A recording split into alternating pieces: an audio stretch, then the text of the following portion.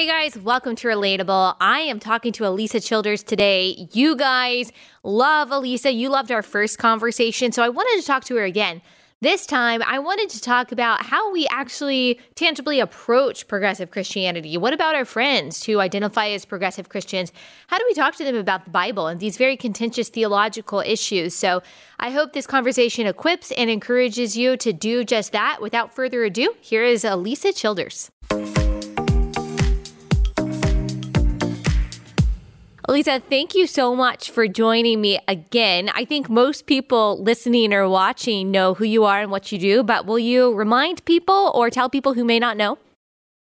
Yeah, it's great to be with you again, Allie. I am a blogger and an author and a podcaster, YouTuber, and I basically write about just discerning the true gospel amidst some of these false gospels we see coming into the church. And I've particularly been focusing on progressive Christianity, giving a biblical answer to progressive Christianity, because that is essentially the environment within which my own faith was challenged several years ago. And so I write about that in my new book called Another Gospel. Yes. So you were raised pretty conservative, evangelical. You knew the gospel growing up. Sometimes when we hear about people going into progressive Christianity, they don't really have a foundation of truth. Maybe their parents didn't raise them in the church, or they didn't read the Bible on their own, but they had a vague sense of Christian spirituality. But that wasn't the case for you, right? Like you were plugged into the knowledge of the truth of the gospel, correct?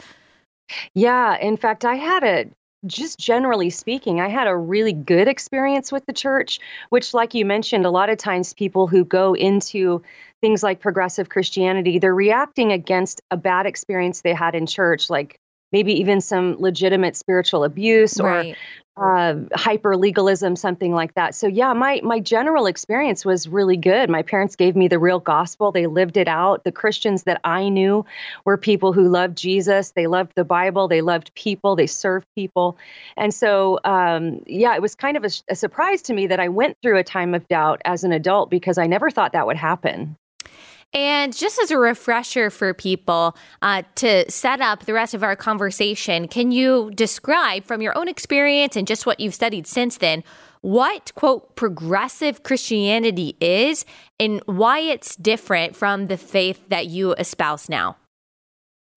Right. So with progressive Christianity, it can be a bit tough to pin down and define because it's really based on this sort of postmodern mood that's dominating our culture that's just steeped in relativism. So what that would mean to people who are unfamiliar with those terms is I'm sure everybody's heard the phrase, what's true for you is true for you, and what's true for me is true for me. And we shouldn't judge each other. We shouldn't tell each other we're wrong because that would be hateful or intolerant or something along those lines. So because it's kind of steeped in that type of moral relativism and just general relativism when it comes to the nature of truth, it can be difficult to pin down what it is. So I think a broad view of what progressive Christianity is it's a group of people who essentially most of them grew up in the evangelical church, and they're now rethinking everything they've ever essentially been taught about Jesus and the Bible. So all doctrines are sort of put on the same level.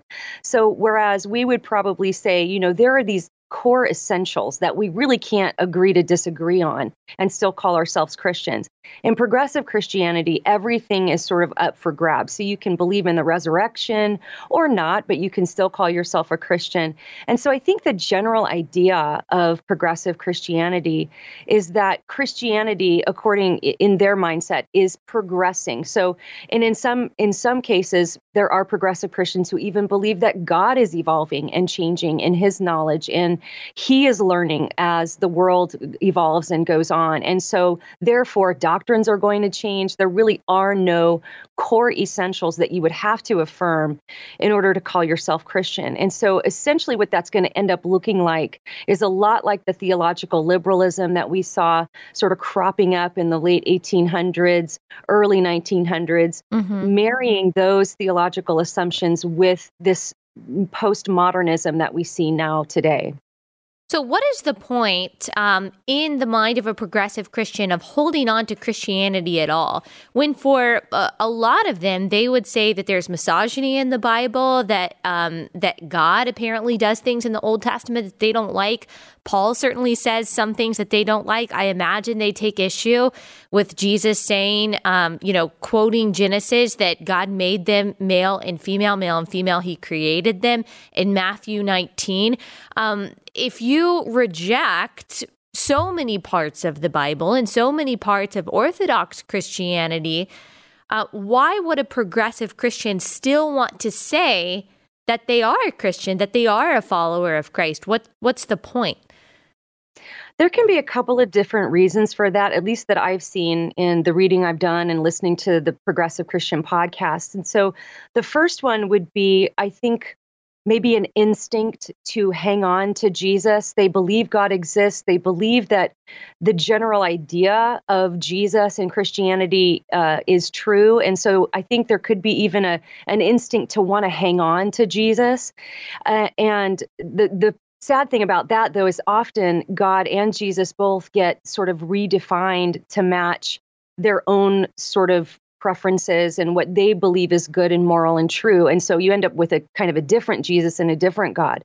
Right. The other response I've seen to a question like that is that there's a large number of progressive Christians that truly believe they are the ones who are upholding historic Christianity. They believe that, this whole idea of God creating the world, calling it good, and then man rebelling against God, that sin separating man from a perfectly holy God, then Jesus coming to earth, living a sinless life, taking our sins upon himself, dying on the cross for our sins, being resurrected, looking forward to the restoration of all things and the final judgment.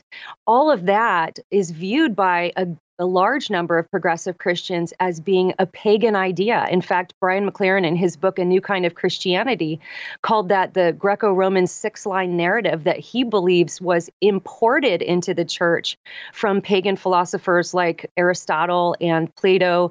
And so he's trying to recapture what he believes is the real gospel, which he defines in a completely different way. So I think we just have to understand that in the minds of a lot of progressive Christians, they actually believe they're the ones that are upholding the ancient faith, which is kind of astonishing to me, because when you really go back and read the ancient fathers, you read, of course, the New Testament, and you read the words of Jesus, like you mentioned, him referencing Genesis and gender and marriage and all of these things, you get much closer to what Brian McLaren would call the six-line Greco-Roman narrative that, of course, I don't believe it's imported from Aristotle and Plato, but that's sort of the view, is that we're the ones who have hijacked Christianity. They're the ones who are trying to bring true Christianity back. Which is so interesting. So they kind of feel like they have had almost like a new revelation that our church fathers did not have, that the apostles did not have, which reminds me of something like Mormonism, like a new prophet comes along. I mean, Mormons believe that they are upholding the true church, that's really the Church of Jesus Christ that they are upholding. Of course, we know that it's a completely different religion.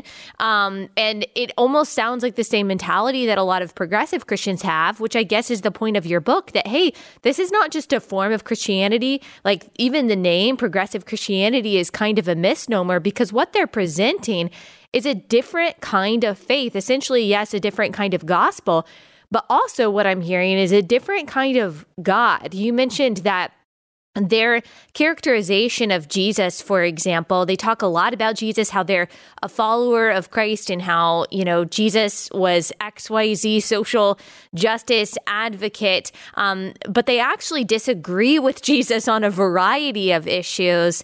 And then they separate Jesus from the God of the Old Testament and sometimes the God of the New Testament, which means they don't actually believe in the triune God that is the defining feature of Christianity. That's why Christians say we don't worship the same God as Jewish people do or as Muslim people do, even though these are Abrahamic religions, because Christianity alone worships a triune God. But it sounds like progressive Christianity doesn't worship a triune God. They very much separate the Trinity into these three beings that aren't at all reflected in Scripture. Is that a correct description? I do agree with that. And I think the little nuance I would bring to it is that one thing we have to remember, because you brought up Mormons and other kind of false movements like that, they'll often use similar language that the church has historically used, words like Trinity, words like resurrection and love, and these kinds of things, but they'll completely redefine those words. So you're probably not going to find a lot of progressive Christians that would admit that they're not Trinitarian. They would believe that they are. They would use the word Trinity. They would affirm that. But you're absolutely right. And I think where we see this so on display is their view of the atonement. So very often, in fact, almost universally in the progressive Christian movement, they're going to view the idea that God the Father required the blood sacrifice of his only son to make some kind of atonement for our sins. They're going to view that as implicating the moral character of God. They refer to it as cosmic child abuse. Well, the only way that you can see that as cosmic child abuse is if you so separate the Father from the Son, and you almost strip the Son of his deity, in essence, and say, well, he was just this hapless victim that we murdered, and God was just kind of sitting up there in some sort of like sadistic joy, taking joy in it. And the only way you can come to that conclusion is to not have a robust and well-rounded view of the Trinity. And this, I mean, this gets into so many areas as far as their Christology and their view of the nature of God. But I think you're right. If you're going to have an orthodox historic view of the Trinity, you're not going to fall into some of the trappings we see in progressive Christianity in regard to who they think God is, who they think Jesus is, and who they think the Holy Spirit is. Right.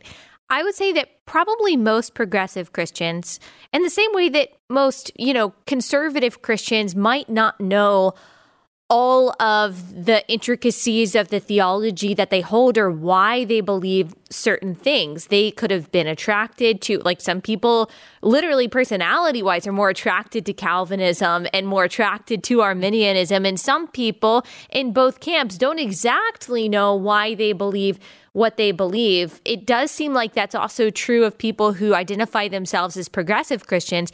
They probably don't realize that they hold to a view that you just described. They were attracted to it because they saw it as more empathetic. They had friends in their life who weren't Christians, or who were gay, or who were abused in the church, or who held on to some kind of sin that they didn't want to condemn. They are maybe naturally very feeling people, and they have, or maybe they're political progressives, and so they are looking for a theology to kind of match that and bolster their social justice aims.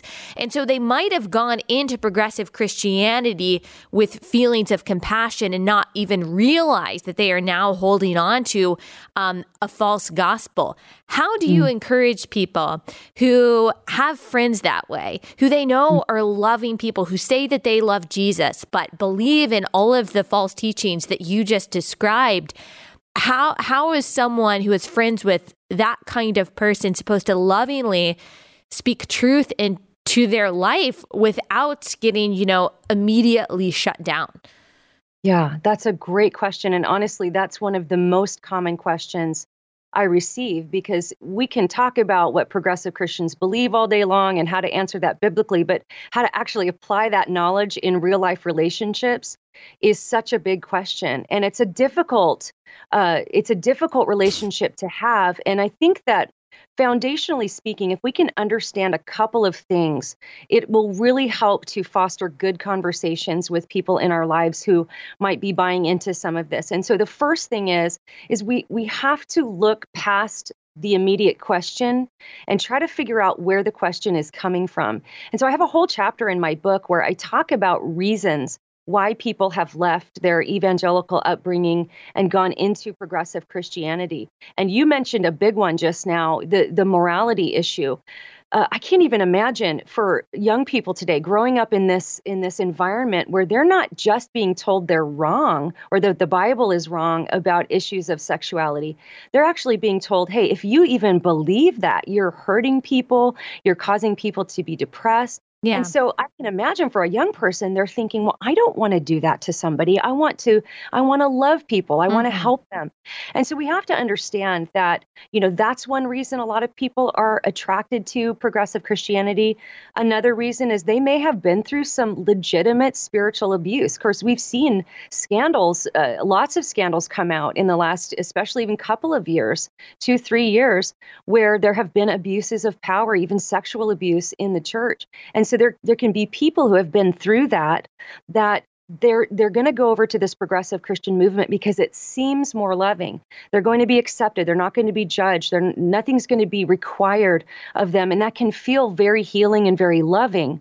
And so there are reasons like that. Hyper-legalism, I mentioned earlier, people that were just so suffocated in their faith where their particular stream of Christianity was adding to the Bible. I just talked with a guy yesterday who said that the first church he ever went to was so legalistic. They told him that eating Lucky Charms was satanic because it had. I've actually heard that before. I don't know if that's a Southern Baptist thing or what it is, but I wasn't taught that growing up. But I've heard other people being taught that.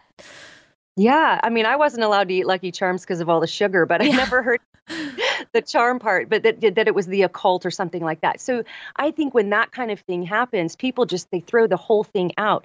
So sometimes there can be this sort of inner desire to really know who Jesus is, but they're just misguided. So I would always look for where the question is coming from. For example, if somebody's asking about the Old Testament God, or they bring up the Canaanite conquest, or even the horror of the Noah's Ark story, we have to understand they're not necessarily, some people are just being skeptical, but a lot of times there's a genuine wound in there, and they're trying to reconcile their understanding of God as a good being with what, some of the judgments that he executed in the Old Testament. And so there can be a lot of knots that need to be untied, and we have to do that gently. And this is the other thing I would tell people, if you have friends in your life that are persuaded by this, is A, there's one of those reasons probably behind it, but B, there's also like this rejection of absolute truth. So this is largely a postmodern movement.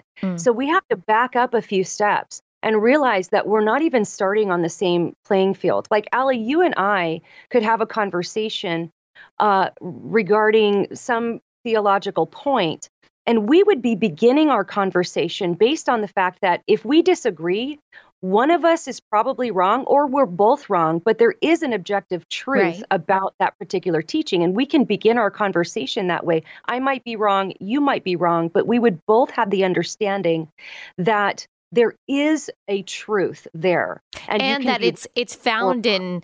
And that it's found in Scripture, that it's not just somewhere out there, and that you and I aren't inventing. For example, I don't know, what you believe in regards to predestination, but if we were debating that, we both believe at the end of the day that God's word is inerrant, that it's our authority, and we might be looking at the same scriptures and interpreting 2 different ways, but at the end of the day, we don't conclude, okay, well, truth is relative. It's, okay, we can't get to an agreement on this, and that's okay. We both know that God is right, and that we'll figure it, one day we will know. So like you said, we're starting with the same foundation, but you're saying with progressive Christians, you're not necessarily starting at the same place, right? That's right. So it's largely this, what's true for you is true for you, and what's true for me is true for me type of mentality. So we have to understand that when someone is coming from that place, any kind of truth statement you make, like if you say, well, I think you're wrong about that, or but I think it's this. Those are sort of viewed as combative, and they're viewed as an attack. And but I'm sorry, I'm wanting a little bit of clarity, or maybe there is no clarity. Maybe it's just a standing contradiction, is that they would say that we're wrong. Like they would say, a progressive Christian would say that we're wrong. Like we're wrong about the atonement. We're wrong about the inerrancy of Scripture. We're wrong about the idea of the Bible being God's word. And so how is relativism, which I agree a lot of progressive Christians espouse, how is that reconciled with their very bold assertions that we're wrong about the Bible? Well, you're absolutely right. It is an absolute standing contradiction. And that's why it's so hard. I've heard people refer to it as trying to nail Jello to the wall because it's so difficult. You're absolutely right. In one breath, they'll view any kind of a truth claim as combative, but yet would have no hesitation even saying what we believe is not only wrong, but morally evil.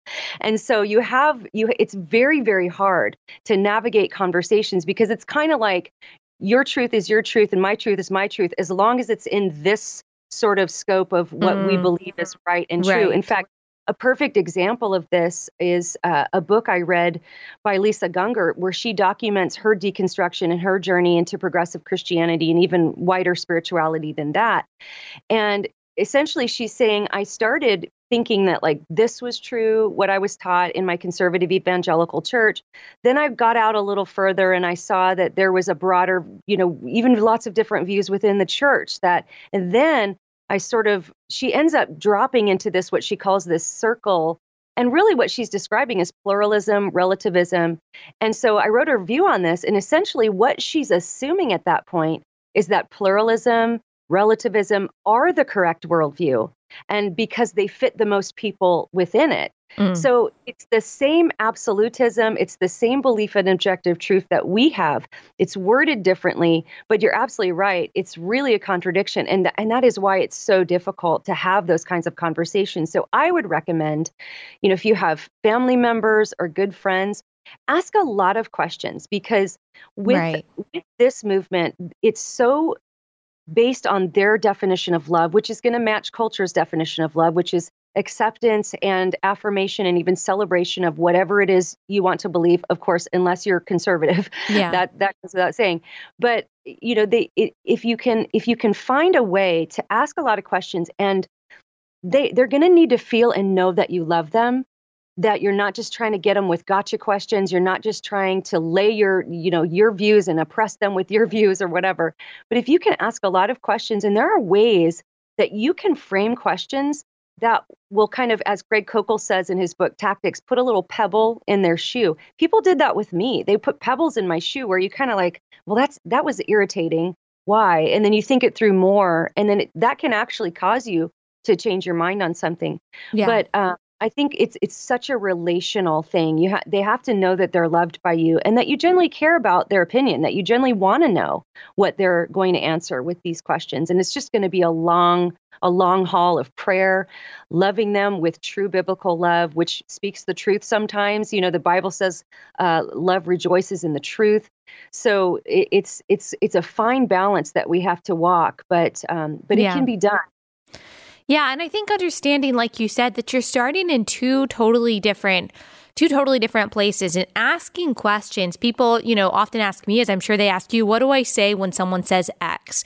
And always before I recommend giving a response, which you might readily have, someone might say something that is absolutely false and you can combat it immediately with your answer, which sometimes that is the right thing to do. It's just a simple, okay, you think this, but actually this is true if it's just they have their facts wrong. But when someone makes a theological assertion, or, I talk politics, when someone makes a political assertion, typically what I try to do is before I say, no, you're wrong and here is why, I say, what do you mean by blank? What do you mean by X? Can you define this? Because a lot of times, and this is not really exclusive to one side of the theological or political aisle, we will say things that we hear or even that we understand, but we don't understand well enough to actually be able to define and articulate. And I think that's really important for all of us to make sure that we know the terms that we're using, why we use certain terms, what they mean, especially biblically.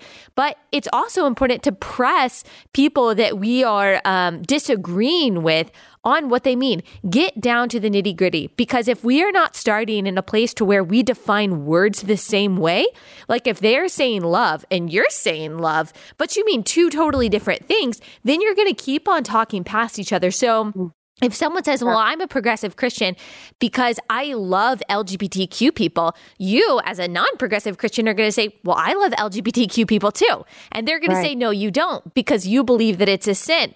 And I'm going to say, well, yeah, I do believe it's a sin, but and then you're going to get confused. So you have to first define what love is.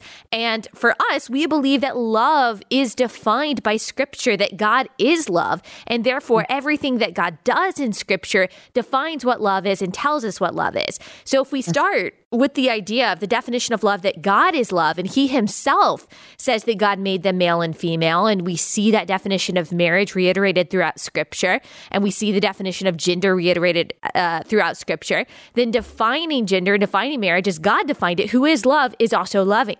But you do have to realize that a lot of times progressive Christians, I think, and you can correct me if I'm wrong on this, but they are not starting from the assumption that we are, that God is greater and more loving and holier than us, and he is the definer of all things, and we have to submit to his definitions. They rather, whether they know it or not, hold themselves as the definer of things, and that God and love and acceptance and whatever other definition or word there might be is really defined by what they want to define it by. And so if God does something in the Bible or a Christian does something that they don't view as loving, well, then it's just not loving, and they're going to throw it out, rather than subjecting their mind like, okay, it's really difficult for me to understand why God would do something like that. But it must be loving because he is love. It's really hard for me to understand why God would say or do something like that because it doesn't seem loving to me. So he must have not done it, or I just don't agree with it. And so you also have to realize that we're starting from a different place of authority as well, correct? Yeah, you make a really good point there, because one of the things you'll hear quite commonly in the progressive Christian movement is people saying things like, I could never worship a God who, and then you can just fill in the blank. So essentially they're taking their own personal conscience, what they think is good and true, and then holding God to their standard rather than doing it the other way around. And this was perfectly articulated by a guy named Bart Campolo, who's the son of famous evangelist father Tony Campolo. Bart's story is that he deconstructed into a type of progressive Christianity for a while, and now he's totally out of the church. He identifies as a secular humanist, but some of his thoughts are very helpful because it gives us a picture of what's going on in people's minds. But he said in an interview, and now I'm going to paraphrase because I don't have it right in front of me, and it's been a minute since I listened to it. But he said something along the lines of, why would you worship this God when you can imagine a better one? And so in his mind, he can create a better God in his own mind than his perception of the God of the Bible. And so that was a large reason why he ended up rejecting Christianity. And so you hear that a lot. And I just want to go back to this point you made earlier, because it was so good about just understanding the definitions of words. We see this in the social justice conversation all the time. When that conversation sort of re-entered the evangelical atmosphere a while back, a lot of people would use the phrase social justice, and what they meant was caring for the poor, feeding the hungry, doing evangelism, blessing, clothing the naked, visiting people in prisons. That's what people thought, like one group was saying. They didn't understand that the other group meant dismantling institutions and systems and pitting everybody as oppressed versus oppressor. And so for years, I've seen so many people just talk directly past each other because they just don't bother to define the phrase social justice. And so you're right, we can end up having fruitless conversations if we don't first define our terms, which is such an important thing to do, especially when you're in relationship and in conversation with a progressive Christian. Something I'm concerned about is that women, and maybe this is not even true, I'm just kind of in female circles being a woman, it seems like women are more attracted to this than men are, or more susceptible to the tenets of progressive Christianity. And a lot of material, Bible studies, books, sermons that I see geared toward women they are not dealing with these tough theological issues that all Christians really need to work through. Why do we believe in the Bible? How do we define our words? How do we wrestle with tough questions of doubt? But instead, it seems like a lot of women, especially today, maybe this hasn't always been the case, but women in the church are being told, well, no, your biggest problem is that you're insecure, or your biggest problem is society. Your biggest problem is that people put too many expectations on you.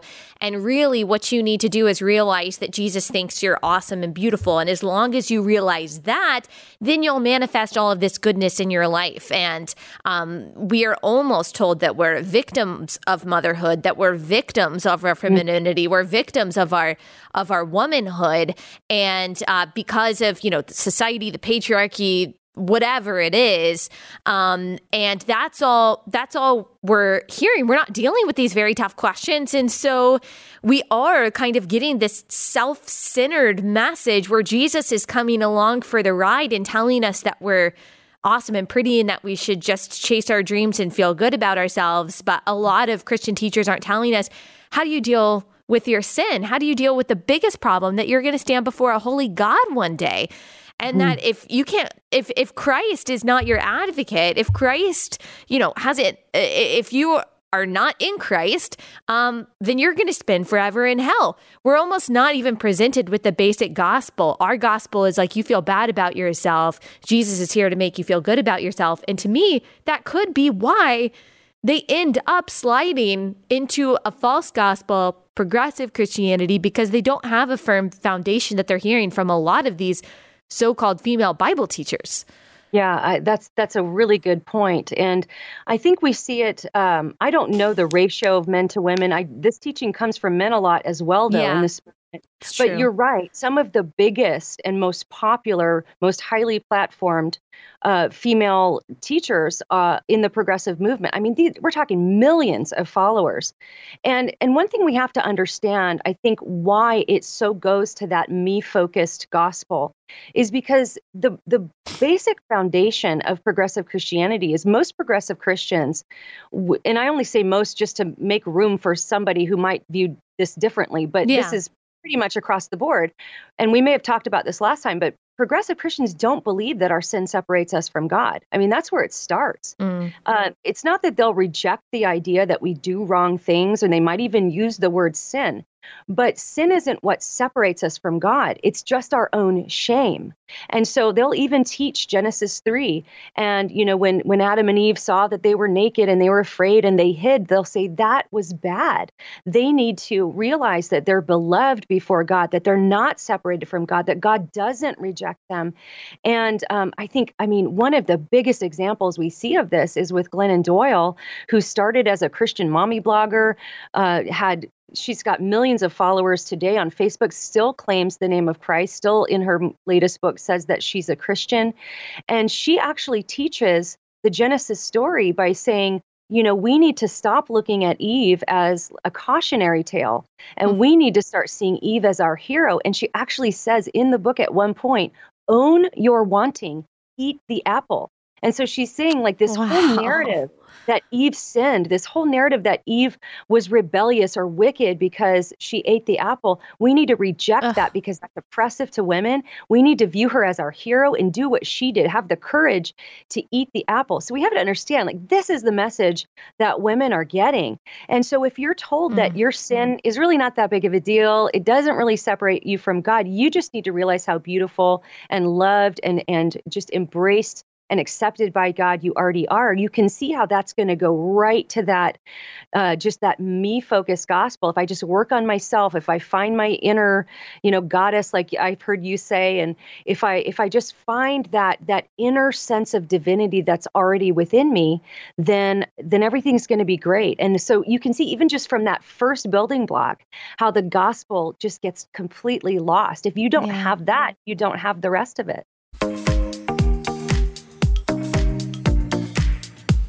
All right, I want to tell you about Freedom Project Academy. So not only do we have problems with our education system in the United States that is due to leftist indoctrination, whether it's about gender and sexuality or the history of the United States and critical race theory, it is all messed up. And students sometimes even have repercussions for not agreeing with the leftist ideology of their teachers. That's a huge problem. Not only all of that, but the average high school graduate is entering college reading at a 7th grade level. You guys, that's a huge problem. That's a huge problem.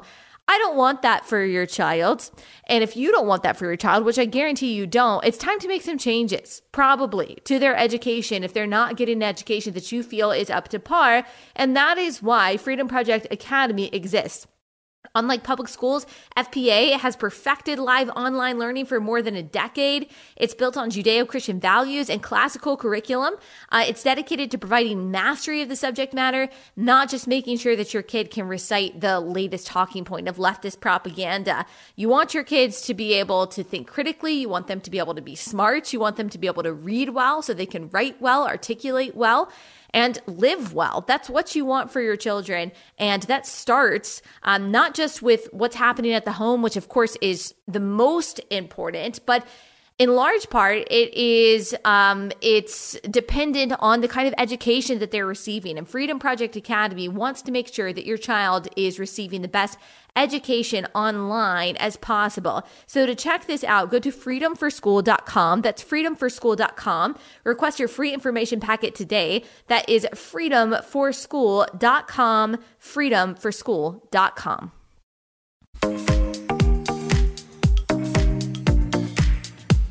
Okay, I am just pretending. I am a doubter. I have these tenets of progressive Christianity. The reason why I can't fully feel like I'm on board with the rest of Christians is because I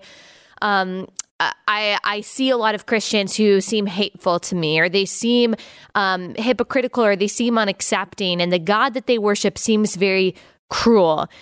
He seems very punitive. I don't understand why, he lets bad things happen or he sends people to hell. And so I've embraced this much softer and I think more compassionate and more accepting form of Christianity. And I just can't bring myself to believe the efficacy of the Bible. I can't bring myself to believe that Christianity is the only way. If you had 30 seconds to just share the gospel with me and tell me what is true and kind of at least lightly deal with some of the doubts that I'm struggling with, what do you say to me? I think it's someone that's in the situation you just described. From what I heard from what you said, you love Jesus, right? You want to follow Jesus. You want to follow the teachings of Jesus. You might not understand some of the things that you're reading in the Old Testament. It's difficult for you, but you're a Christian. You're going to embrace Christianity, which the first question I would ask is, are you a Jesus follower? And most likely the person's going to say, well, yeah, of course I'm a Jesus follower. And the second question I would follow up with, especially if I just had a short amount of time, is I would just say, well, what do you think about what Jesus said about the Bible and what he said about or whatever issue might be coming up? If they're rejecting the atonement, what do you think about what Jesus said about the reason that he came and the reason that he died? And you're going to get one of two answers. Either they have no idea what Jesus said about that, because maybe they're not really spending time reading the Bible, but they're sort of created this sort of cosmic Jesus that's based on this mystical sort of preference that they have in their own hearts. Or they're going to say, well, if they are familiar, they're probably going to go to some teachings that aren't really where Jesus addresses what he did. But if you go to the upper room, Jesus identifies himself with the suffering servant in Isaiah 53. And I would just point them toward those things. And just, because they have such an aversion to Paul, generally speaking, we can just sideline Paul for a second, even though we affirm that Paul was writing scripture inspired by God. He's writing God's word. But for the progressive that sort of already has this sort of wall up with Paul, well, let's just go to Jesus. Do you agree with Jesus on the Bible? Do you agree with Jesus about the reason he died? Do you agree with Jesus on marriage and gender and sin and hell and heaven? And, you can do these things gently and bit by bit. But that's probably where I would go, is I would go to Jesus and say, well, what did he say about it? And then we can decide, do we agree with Jesus or we disagree with Jesus? And then what are the consequences of actually disagreeing with Jesus on that? And I think that great way to sort of maybe put that little pebble in the shoe to have them think about what they're actually claiming. Yeah. And it's so important for us too to understand our Bibles, to know our Bibles and to be able to wrestle with this ourselves. Unfortunately, I think that, some conservative Christians almost see, because progressive Christians use Jesus as their mascot and they almost paint him as this like left-wing freedom fighter, this soft guy who doesn't care about sin at all. Some conservatives almost want to skip over Jesus because they think he is an obstacle to defending their theology, when really that's not true at all. If we look at the life and the words of Jesus, we uphold them, obviously, we follow him and we affirm them as true, you will find that he is juxtaposed to progressive theology, that he does contradict progressive theology. So I think that is such a good tactic, asking the questions like we talked about, but start with Jesus, who is the reason why any of us believe any of it. But progressive Christians typically do say that, they might not agree with the rest of the biblical canon, but they do follow Jesus. So start with Jesus. Start with what he thinks about Scripture, with what he says love is, why he says he died. What does he say about who God is? And so I think you're absolutely right. That's a great place to start. If you could recommend some people or some resources for others to follow or to purchase for themselves so they can read and learn more, do you have a list of those recommendations or just some off the top of your head that you would suggest? Yeah, I can do both. So I have a resource page on my website that just gives lots of good book recommendations, podcast recommendations, things like that, if you want to learn more about this. Regarding the things we just mentioned about Jesus' view of Scripture, Jesus' view of all of these things, I have a lot of videos on YouTube that can help you with that. Of course, I address that in my book as well. A great book to get that is just a good introduction to some of this stuff is called I Don't Have Enough Faith to Be an Atheist by Frank Turek and Norm Geisler. There's also Cold Case Christianity by J. Warner Wallace. And then a third book I would really recommend, just when it comes to the practical side of having difficult conversations without becoming difficult, having arguments without being argumentative, is a book called Tactics by Greg Koukl. Yes. And I think that I saw that you are reading that in your book club. We are going to read it in my book club as well, which is great. That means thousands of people are going to read it. And I'm really excited because I've heard so many good things about it and I actually haven't read it myself. And so I'm super pumped about that. Okay. Is there anything else that you want to leave people with? I think you mentioned your website. Can they follow you on social media, and where can they get your book as well? Yeah, thank you. So you can follow on social on Twitter, Facebook, and Instagram at Alisa Childers. And you can get the book anywhere books are sold. If you want to go to my website, alisachilders.com/another gospel, there's some buttons there. You can buy it at several different retailers or Amazon or wherever you buy books. Awesome. Well, thank you so much, Alisa, for joining me again. Oh, so fun. Thanks, Allie.